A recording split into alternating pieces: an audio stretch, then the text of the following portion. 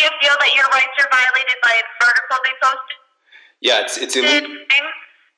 Sorry, you're cutting out a bit. It's it's in violation of Section 319, incitement of hatred towards an identifiable group.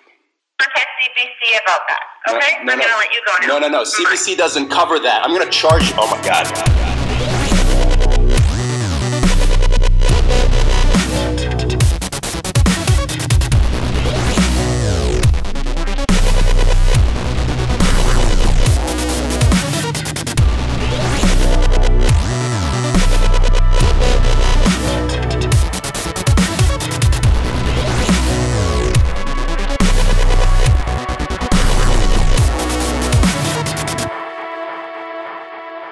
In this recording, I'm going to give you some updates and some more details about the hate speech investigation that we've requested against the CBC, the Canadian Broadcasting Corporation. Part of the reason I'm doing this is to keep our supporters informed and to demonstrate that we're doing everything that we can do and to keep you updated about some of the obstacles that we're dealing with and what we're doing to overcome them. The current stumbling block is the fact that the courthouses are all closed because of coronavirus. So in the meantime, I'm making a podcast. So first, I'm going to make some clarifications about some things that people seem confused about. Then I'm going to explore some more of the theory that underlies this action. Specifically, I'm going to explore the question of with who are we in conflict, or what are we in conflict with? That question is relevant when it comes to who are we actually going to charge for these crimes. But another way of thinking about the problem at hand is not in terms of who are we in conflict with, but what are we in conflict with? And that's really how I'm more inclined to think of it. We're not in conflict with a specific individual or set of individuals. We are in conflict with an ideology. And therefore, who exactly gets reprimanded for communicating that ideology is of lesser importance than ensuring that someone is reprimanded. So I'm going to talk about that a little bit. Then I'm going to combine that discussion with the phone calls that I've had with police thus far, and I'm going to let you listen to those. And so maybe you'll find that fun. And another thing that I think is interesting, one of the themes that you'll notice throughout this whole process is just the fact of what a mess the whole bureaucracy of the police is. First of all, their phone system is all messed up. Then when it comes to hate speech laws, two of the officers who I spoke to didn't even know how to file a hate speech charge or to request a hate speech investigation. I spoke with two officers who didn't seem to know what our hate speech laws were or how they worked. And I think that but part of this is because it seems like just no one has any experience working with these laws. And it makes exploring this avenue valuable in and of itself, just to learn the ropes of how hate speech laws work in Canada, because it seems like no one really knows them. Of course, I've never filed a hate speech complaint before. This is my lawyer's first time going through this process, and I think most Canadian lawyers have never gone through this process because these laws have been employed so infrequently. Based on the research that I've done, I think that these laws have only been employed a handful of times since their creation in the 70s. And I want to do some more research, which might involve having to file freedom of information requests to pin down the exact statistics about these laws. But I think that they may have been employed as few as 8 times.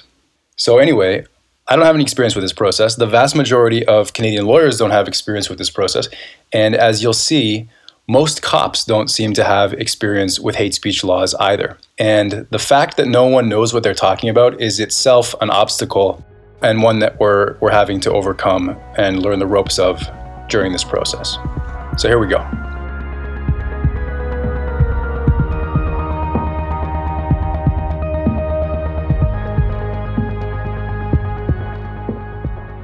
First, I want to reiterate the point that I've made before, which is that officially these charges are being requested in my name, George Hutchison, not in the name of Students for Western Civilization. I'm the director of SWC, but it's not SWC which is requesting the charges. It's me, George Hutchison. Second point is that some people seem to think that this is a lawsuit. This isn't a lawsuit. We're not suing the CBC. I'm not arguing that the CBC should have to pay monetary compensation for what they've published. This is a request for a criminal investigation for the charge of willfully promoting hatred towards an identifiable group. in violation of Section 319 of the Criminal Code. The identifiable group in question is white people or European Canadians. The maximum sentence for that crime isn't being forced to pay monetary compensation. The maximum sentence is to spend 2 years in prison. Okay, this is a criminal issue, not a lawsuit. And the third thing that I want to clarify is that, so my understanding is that you can sue a corporation, but you don't charge a corporation. You can't put a corporation in jail. So this investigation that we're requesting, this is of individuals within the CBC, not the CBC itself. And so that brings me to this interesting question of which individuals specifically we're talking about. Who do we want these charges to be pressed against and why? And the question of, what are we really in conflict with here?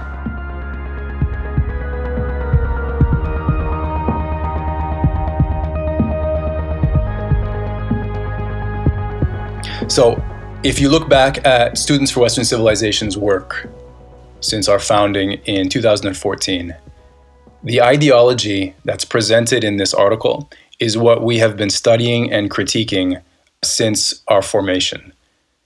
We tried to launch in January 2014, where we made the same argument that we're making today, which is that this ideology, whatever you want to call it, Marxism, critical race theory, neo-Marxism, cultural Marxism, SJWism, social justice advocacy, whatever you want to call it, this ideology promotes hatred towards white people, promotes animosity, resentment, and contempt. Marxists view politics in terms of oppressor and oppressed. Classical Marxists were most concerned with how the rich oppress the poor. Neo-Marxists are concerned with this narrative of how white people oppress non-white people, and also how men oppress women and how heterosexuals oppress homosexuals. But what I'm most concerned with the element of neo-Marxism that I'm most concerned with is that racial element.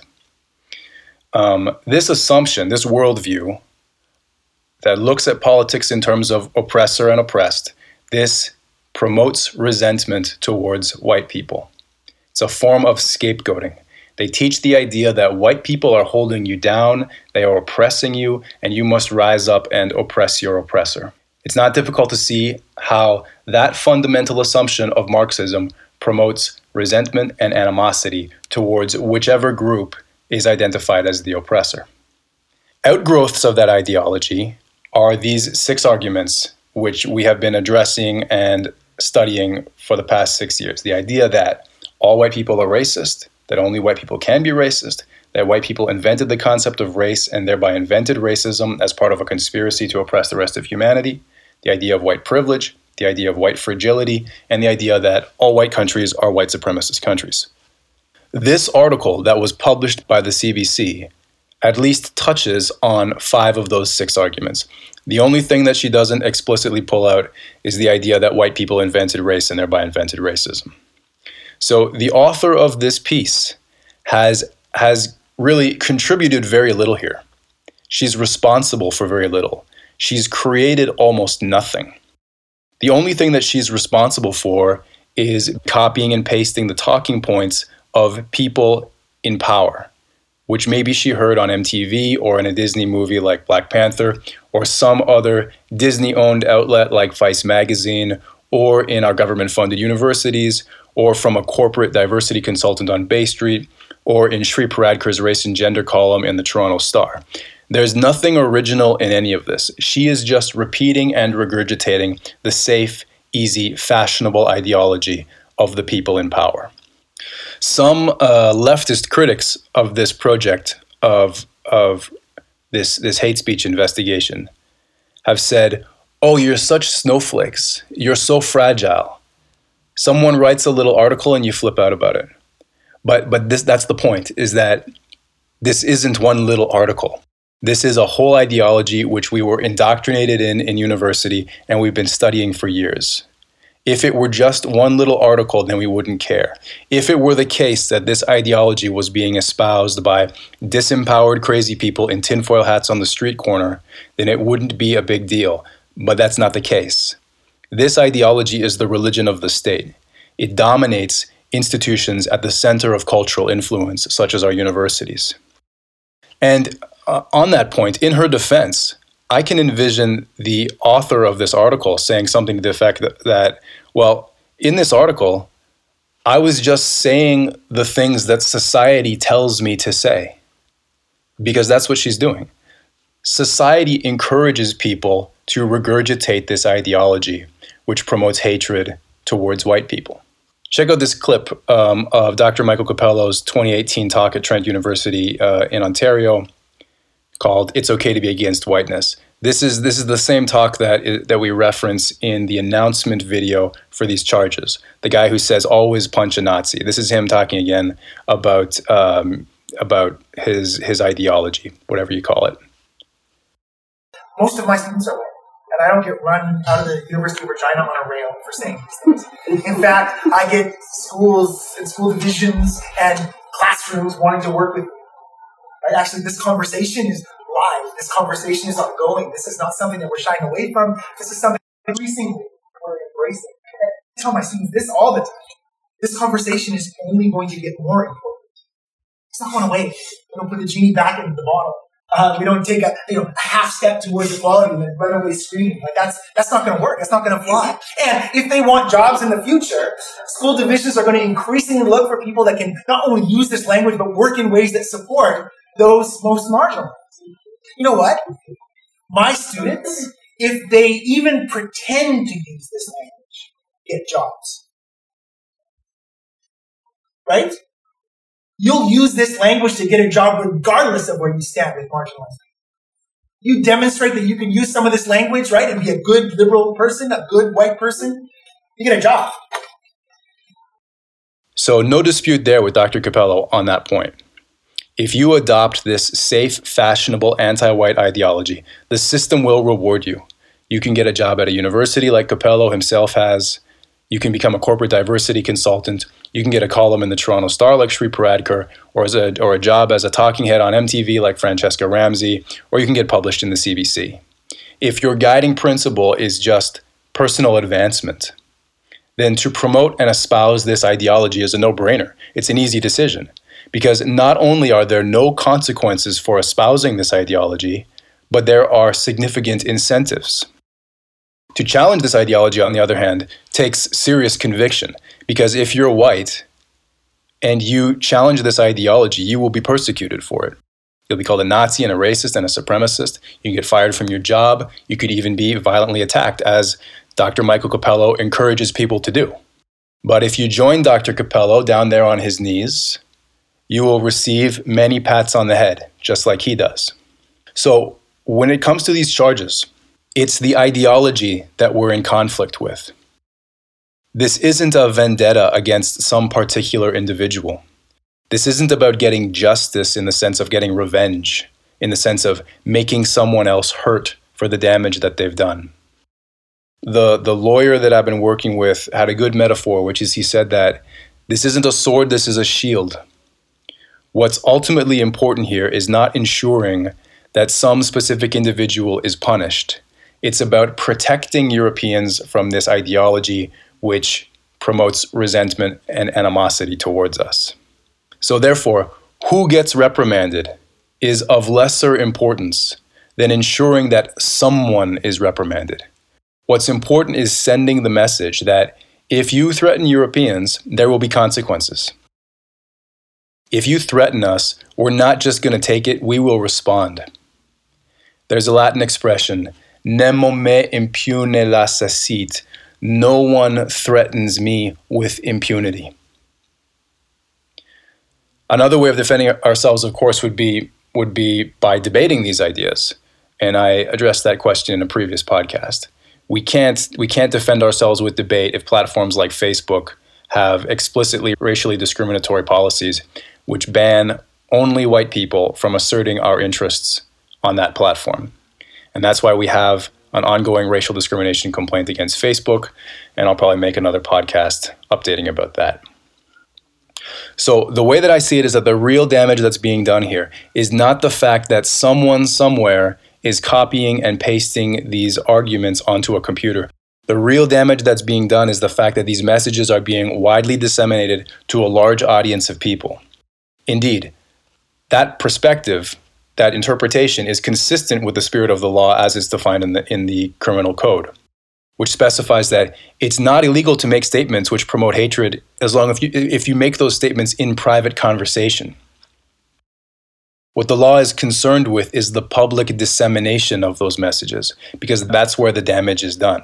The wording of the law is, everyone who, by communicating statements other than in private conversation, willfully promotes hatred against an identifiable group is guilty of an offense. It's notable that the term hate speech actually doesn't exist in the criminal code. The title of the section is hate propaganda. It's not merely speaking the statement which is the problem. It's the propagation of that statement. So, who is most responsible for the propagation of these messages? Is it the author of the piece who copied other people's arguments into a Word document and sent it in? Or are the more responsible parties the people higher up the ladder at the CBC who made the decision to propagate these statements to their audience of millions of people? So the wording of the law, again, is everyone who, by communicating statements, emphasizing this word communicating this time, everyone who, by communicating statements other than in private conversation, willfully promotes hatred against an identifiable group is guilty of an offense. From one perspective, it is the author who is responsible for communicating these statements, in the sense that she was the one who actually made these statements by putting pen to paper, so to speak. But from another perspective, it's the people higher up the ladder at the CBC who are more responsible for communicating the statements in the sense that they actually disseminated the messages. And so who is most responsible for the actions of the CBC? If being higher up the ladder makes you more responsible, then it follows that the people at the top of the ladder are the most responsible for the actions of the CBC. And the people at the top of the ladder are Catherine Tate, who is the CEO, and Michael Goldblum, who is the chairman of the board. So that's why the first step in this process was not to request an investigation of the author who wrote the article, but of the higher-ups, beginning with the CEO and the chairman of the board, because they are the heads of the apparatus that disseminated these messages and are in that sense the most responsible. Now, does that sound ridiculous to you? The idea of going after the people at the top of the corporation? Well, know that it's been done before. In September, a hate speech investigation was requested against Rebel Media for videos made by Faith Goldy and Tommy Robinson. In that instance, it was requested that the directors and senior officers of Rebel Media be investigated on the grounds that they were directing minds in the dissemination of statements that allegedly promoted hatred. So those are two reasons why pursuing the highest officers of the CBC makes sense. One is that there's a precedent for doing so. The other is that, in a sense, they are the most responsible for the dissemination of these messages. A third reason is that it's important to me that people perceive that it's the message itself that we're taking issue with, and not some individual. And a fourth reason is just to demonstrate our volition and our political energy is such that when you threaten us, we're going to go ballistic and we're going to pursue every crevice in order to address that threat. So that was the first step. Catherine Tate is the CEO, Michael Goldblum is the chairman of the board. Both of them apparently live in Toronto. I live in Toronto, so my first step was to contact the Toronto police.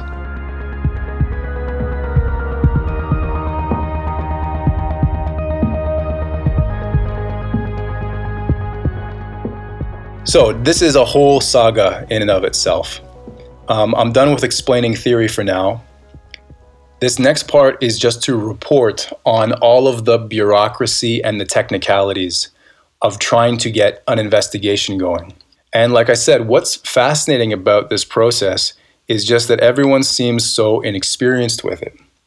In contacting the police, my main objective was just to send them my written arguments as to why this is a legitimate case and why it should be pursued. And you can read that whole submission on our website, swciv.com. At one point, we had a summary of the case up on the site, which you may have already seen, but now we have the full submission up there. So you can study that if you're interested. So the first time I called, this is what happened. By the way, all these calls have been edited to make it easier to listen to. So this is what happened. Front desk, 55 Police Station, Tony Foster. Hi, I have information in regards to a hate crime, and I'm wondering what's the best way to submit that information. You can, I believe you can do it online. Okay. You go to the Toronto Police Service website, and you go to online reporting, and you can just follow the steps and fill it all in. If you have pictures, you can even upload the pictures. Online reporting. Okay, so I'll do a search for that. Thank you. Any problems, just call back and we'll sort you out. Okay, thank you very much. Take care. So, you definitely can't report hate crimes online. That guy didn't know what he was talking about. It says so very explicitly on their website. They do have an online submission where you can report things like your bike was stolen, but you cannot report hate crimes on there. See what I mean? Not even the police know what they're talking about when it comes to hate speech. So I phoned back, and I was eventually able to speak with an investigator, and she told me a few notable things. One was that she didn't know how to file the complaint. And I have a letter which has been vetted by a lawyer, as well as a copy of the article, which I was hoping I'd be able to submit to someone. What are you hoping to do with this letter? To petition for charges to be pressed. Okay, well, I'm not sure who you would submit that to. Okay.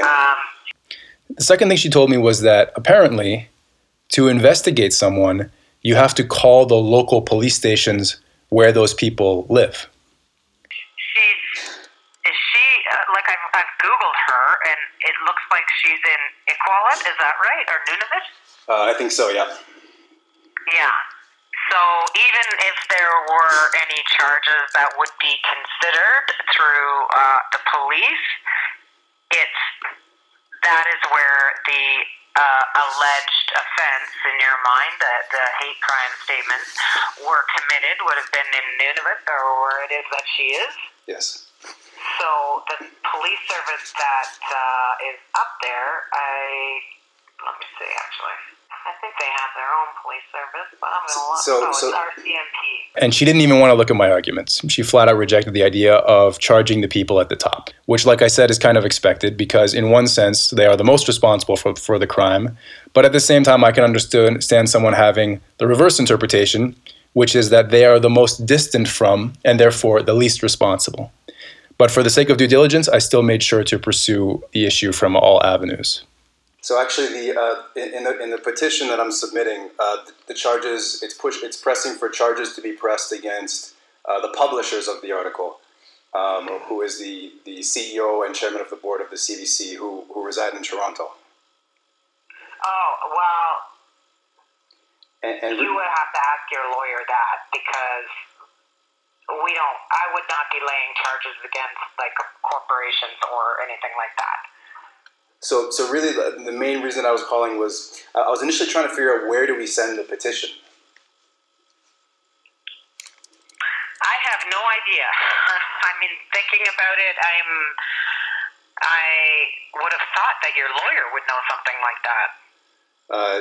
Yeah, but he's not sure. Yeah, I'm not either. I've never had anything like that in 24 years happen. So. Okay. Would it be of value to send the information to you? I've got copies of tweets, the article, as well as the letter. No, it wouldn't, because I won't be going to charge these two people that you think are responsible for. I would never be going to like a corporation or in that regard. So I would think a lawyer's in a far better position than I would be to know who you would address something like that with in terms of petitioning to have charges laid. Right. But it certainly, I wouldn't be doing that. Like, I wouldn't lay charges on. I don't know if these are the CEOs of CBC or whoever it is that you think is responsible, but I can't answer that question for you, unfortunately, because I don't know. Okay. So maybe I'll double check with my lawyer, and then is there a way that I can contact you again? Yep, it's 416. So that was that. So the next people on the list were the managing director and the managing editor of the CBC North. Those are Janice Stein, who is the managing director, and Mervyn Brass, who is the managing editor. Now, in my mind, it's this level of management who is most responsible here, assuming that they are the ones who made the direct decision to disseminate these statements. The author repeated the statements, but it was the editors who communicated those statements to the public. And apparently they live in Yellowknife. So in accordance with what the police told me in Toronto, I called the local RCMP in Yellowknife. Just getting them on the phone was a task. If you look at the website of the Yellowknife RCMP, it directs you to call their non-emergency number. If you call the non-emergency number, it directs you to come into their office to make your complaint, and it doesn't give you an option to make the complaint over the phone. If you are wanting to report a non-urgent matter, please attend the Yellowknife RCMP front counter to provide a statement between the hours of 9 a.m. and 5 p.m. Monday through Friday. Obviously, for me to come into Yellowknife is difficult because it's 5,000 kilometers away or 3,000 miles away. So I went back to the website of the Yellowknife RCMP and they provide an email address. So I sent them an email. They responded to the email and they told me, you can either call the non-emergency number, which I just called, or you can come into the office. I wrote back saying, I already tried calling the number and I can't come into the office because I'm thousands of miles away. So then they told me, well, call the emergency number.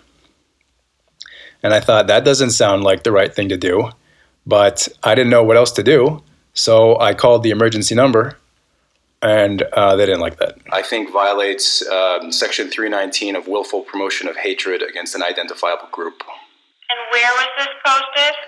Published by the CBC. Well, then you can contact CBC about the article. Bye. Excuse me. That was lots of fun. Let's do this again.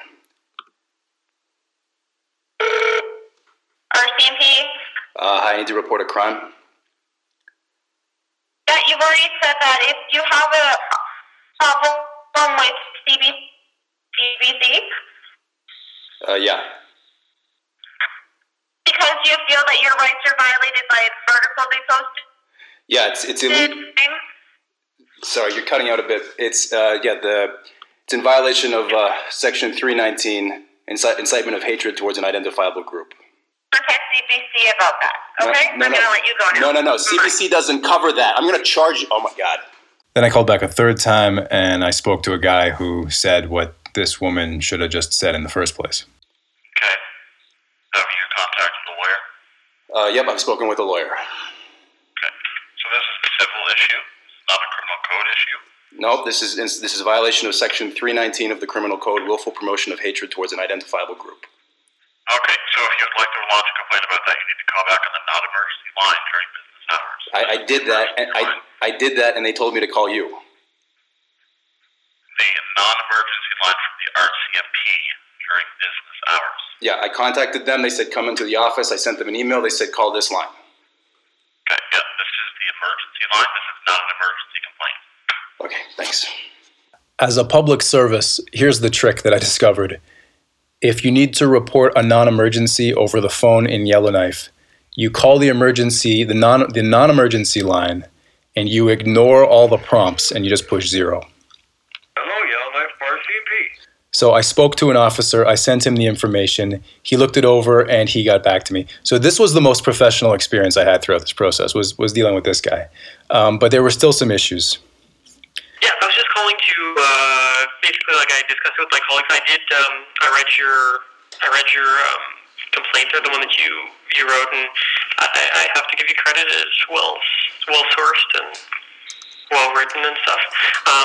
But ultimately, he refused to pursue a full investigation, and these were his reasons. Ultimately, I guess my concern with going forward with charges is the willfully promotes hatred aspect of the charge, which from having read the article, I believe is missing here.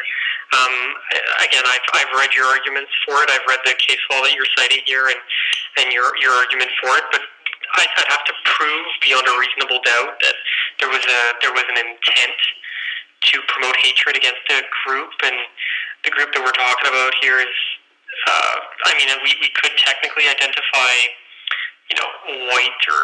white people. The article is citing white people. I get that, but he seemed to think that one of the necessary components of hate speech is to make a call to violence or a call to action. So that is not the case. He brought that up. I pointed out to him that hate speech does not require a call to violence or a call to action, but he continued pressing that point even after I corrected him. She's not necessarily inciting violence, or she's not necessarily inciting concrete actions to be taken against a certain group. She's just denouncing and critiquing, and while I will concede that it's not a very favorable article to, let's say, white people, it's not necessarily something that I think I could advance criminal charges on, if you understand where I'm coming from. Well, I understand your point that she definitely doesn't advance committing violence, because that would be a different crime. That would be counseling an offense. But you don't need to promote violence to be guilty of hate speech. I just what I'm saying. I'm not specifically saying that the offense has to constitute violence. I'm just using of something that would be that would be incited. I guess what I'm trying to say here is that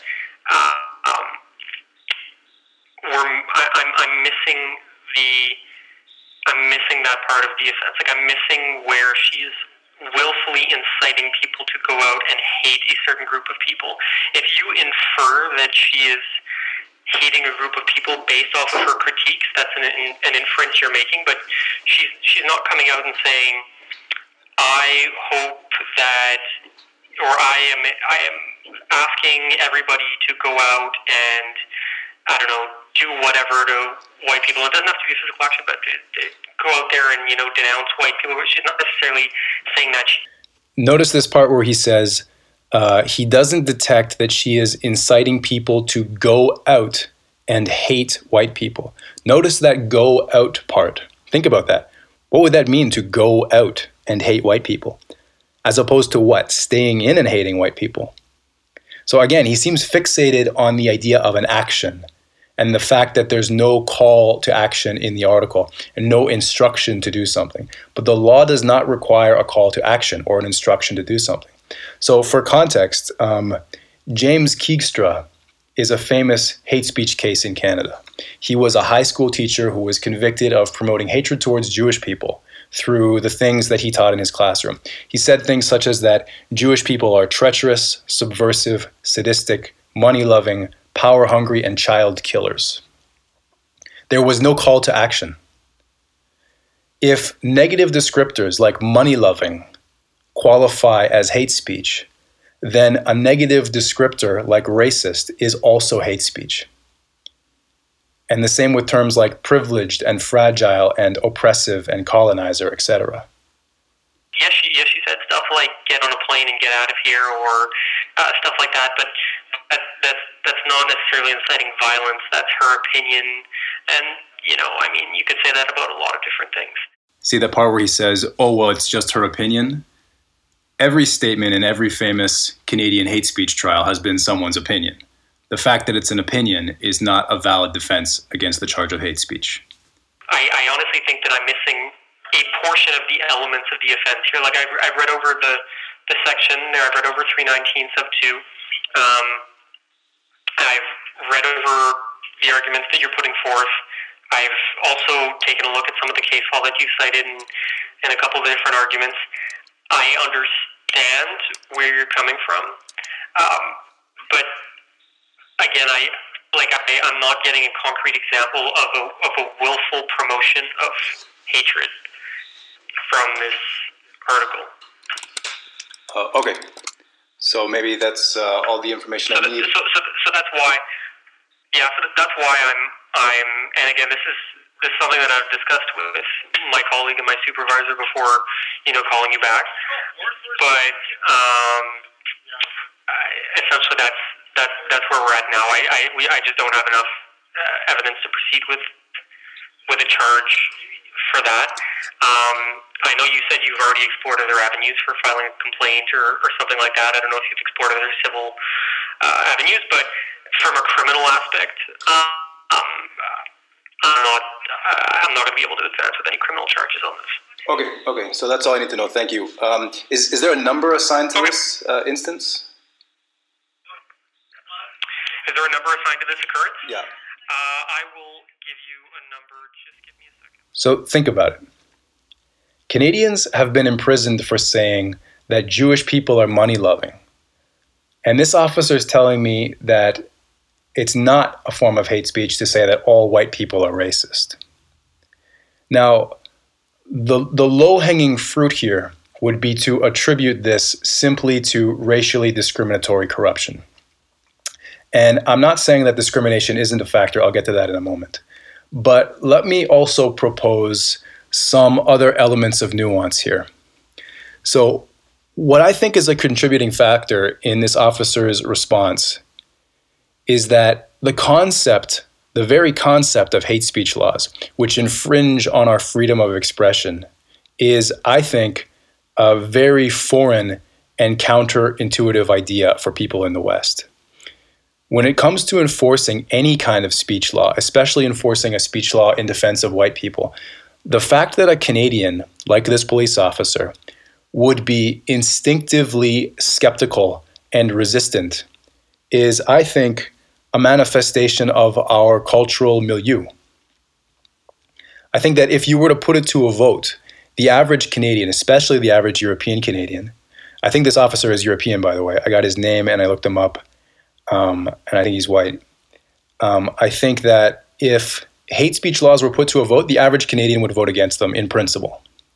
I think that hate speech laws are inconsistent with the typical Canadian's image of what Canada is and what Canada should be.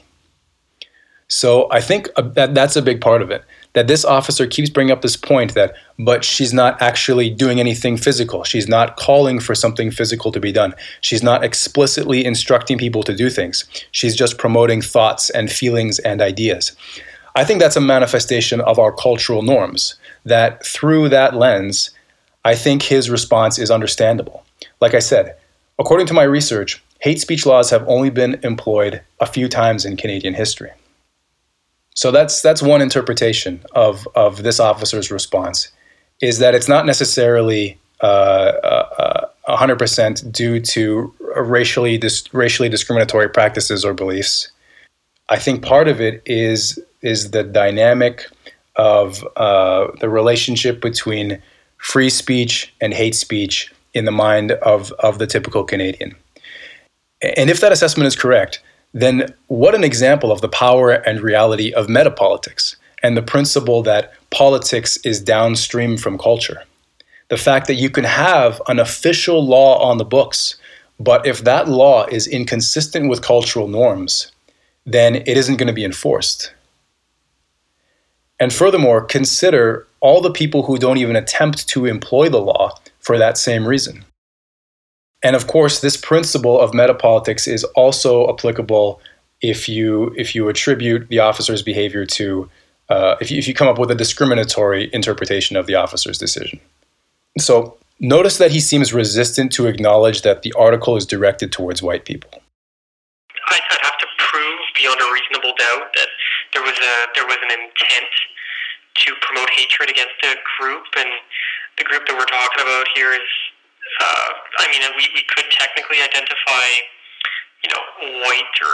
white people. The article is citing white people. I get that. And also with this part. And while I will concede that, it's not a very favorable article to, let's say, white people.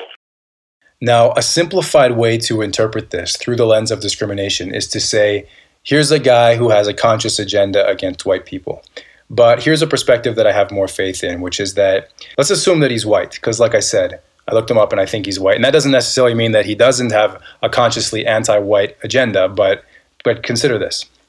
One element that could be at play here is this cultural belief that white people don't need protection, that we are in the power seat and that our political concerns in the realm of interethnic politics are less serious than those of other people, that our role in that dynamic of interracial conflict is solely that of the aggressor and the antagonizer. And therefore, to act in our defense is less legitimate. And that perspective is enforced by the narratives presented by the film industry, which reinforces this perspective in the popular imagination that white people are the aggressor, white people are in power, and therefore white people don't need protection, or that to act in the interest in the protection of white people is less legitimate. So that's one element that I can see being a factor in this officer's decision. Another factor that could be at play is that, assuming this officer is white, if he is perceived to be acting in the interest of white people, then he could find himself in the crosshairs, because white people who defend the interests of white people get called Nazis and they're persecuted for it. So rather than an explicit, consciously anti-white agenda, there's a theory of two factors that could be at play here, which might influence this officer's conduct, this officer to conduct himself in a racially discriminatory way. But here are two follow-up points. If these factors are influencing the officer to conduct himself in a racially discriminatory way, then one, that doesn't necessarily mean that he is morally deficient or corrupt in the traditional understanding of the term. What I'm proposing is just that he might be conducting himself in accordance with the anti-white trends of the culture in which he finds himself. And the second point is that even if the racially discriminatory behavior isn't driven by malice, and even if it's not deliberate, and even if it's not conscious, that doesn't mean that the behavior doesn't legally constitute racial discrimination. In Canada, we have the concept of constructive discrimination. In the US, I think it's called disparate impact or adverse effect discrimination, which means that the discrimination isn't deliberate, but it's still discrimination and it's still illegal. If you have a policy or practice which inadvertently discriminates, that's racial discrimination, even if it's not conscious or intended to discriminate. So we spoke to that officer. He refused to pursue the charges. You heard his reasons why. So in response to that exchange with this officer, we filed an oversight complaint with the RCMP's Civilian Review Board and also a human rights complaint with the Human Rights Commission of the Northwest Territories. And so that concludes what we've done on that front of dealing with the CBC's managing director and managing editor in Yellowknife. And we'll update you as soon as we learn more on that front. And then finally, the final character, the fifth character, following the exchange in Yellowknife, is the author herself. Because we couldn't get them to press charges in Yellowknife, the next step was reluctantly to call the police in Iqaluit to try to get them to press charges against the author. Like I said, this was my least favorable option. I want people to understand that this is about the ideology and not about the individual. But if we can't get those higher-ups who are more symbolically preferable, then we'll go after the author herself. We have to do everything we can to ensure that someone is reprimanded. We're not going to allow ourselves to be subordinated or to be treated as second-class citizens in our own country. So I phoned Iqaluit. I spoke to an officer there. Do you want me to give you my email? Yes, please. I sent her the info via email, and she responded saying that she received it and she'll get back to me with a decision. About a week went by, and I didn't hear back from her. So I sent an email, a follow-up email, and asked her what was up, and I got no response.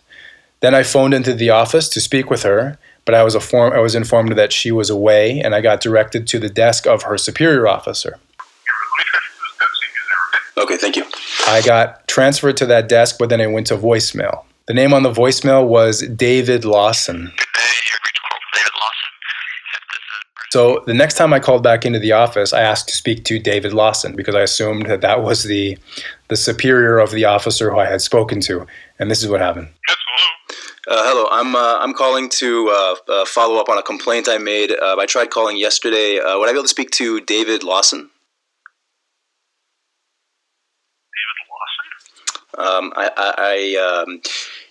That's what I heard from the voice message. I'm actually not sure his name's David Lawson. Dave Lawson, he left here a couple years ago now. Oh, well, maybe his name is still on the answering machine. I'm not sure. Okay, that's a very real possibility. How's that for bureaucracy, eh? The guy hasn't worked there for years, but his name is still on the voicemail. Anyway, I did get through to the guy who works at that desk, and he was a sweetheart. So is there a? Yeah, but that's not the police problem. That's the CBC problem. Take it up with them. Yes, they're the ones that are promoting it if they're the ones that are publishing it. Yeah, I agree that the problem is that the elements of the offense aren't met, and then therefore that's why they put something like that out in the media. Like they do their research before they publish something too, right? Yeah. So is there a higher level authority? And so just like this, like you have an opinion and they have an opinion. Their opinion is backed by legal representation. So is mine. Their lawyers as to whether or not so is mine. This is something that they should be publishing or not. Right. Yep. And so is mine. My complaint has been looked over by a lawyer as well. And the fact that it's an opinion doesn't. That's great. Take it civilly. This is a it's civil process. Well, it's also a criminal process. So take it up with CBC. Yeah, it's already been taken up with CBC, and so this is the next level that we're taking it to. Is there a higher level? Well, like I said, you've already made the. But the phone actually kept cutting out. So when it cut out the first time, I called back. But when it cut out the second time, I figured, okay, this guy's not going to budge. He did make an interesting point, though, which is that the reason why I was phoning the different police stations in Yellowknife and in Iqaluit was because that was the impression that I got from the police in Toronto. They made it sound like I was supposed to call the local police stations of each individual person who I wanted to address. So I was addressing people in Yellowknife and then people in Iqaluit. But from his perspective, both of those are branches of RCMP, and therefore, because I had made a complaint in Yellowknife, it was essentially the same complaint, and that I couldn't make the same complaint again. So we've tried reporting 5 different people to the police. They all shot us down. We've filed oversight complaints and human rights complaints. The next step is to do what's called private prosecution, which means that we will take our case directly in front of a justice of the peace, which is a judge. Some people might say that we should have just gone directly to private prosecution and not even have dealt with the police in the first place because they don't even know what they're talking about anyway. But I think it was valuable to attempt to go through the police first because, one, it helps us to know where we stand, and 2, it unveils problems in our legal system which might impede on the well-being of Europeans in the future. And now that we're aware of them, we can work towards rectifying them. The 2 immediate obstacles with private prosecution are 1, that the courthouses are shut down because of coronavirus. And 2, in order to perform a private prosecution, my understanding is that you can only charge people who are currently within the jurisdiction of the justice of the peace who you're presenting to. That means that JOPs in Ontario can only deal with the CEO and chairman of the CBC because they're both apparently in Ontario. And if we want to petition for charges against people in the Northwest Territories or in Nunavut, then we're going to have to physically go to the Northwest Territories and Nunavut. And like I mentioned earlier, Yellowknife is 5,000 kilometers away. Iqaluit is 2,000 kilometers away. So first we're going to do what we can in Ontario and see how that goes, and we'll update you on that. And if it doesn't work out in Ontario, then the next step would be to go to the Northwest Territories and Nunavut. And so that's what's next. We'll keep you updated.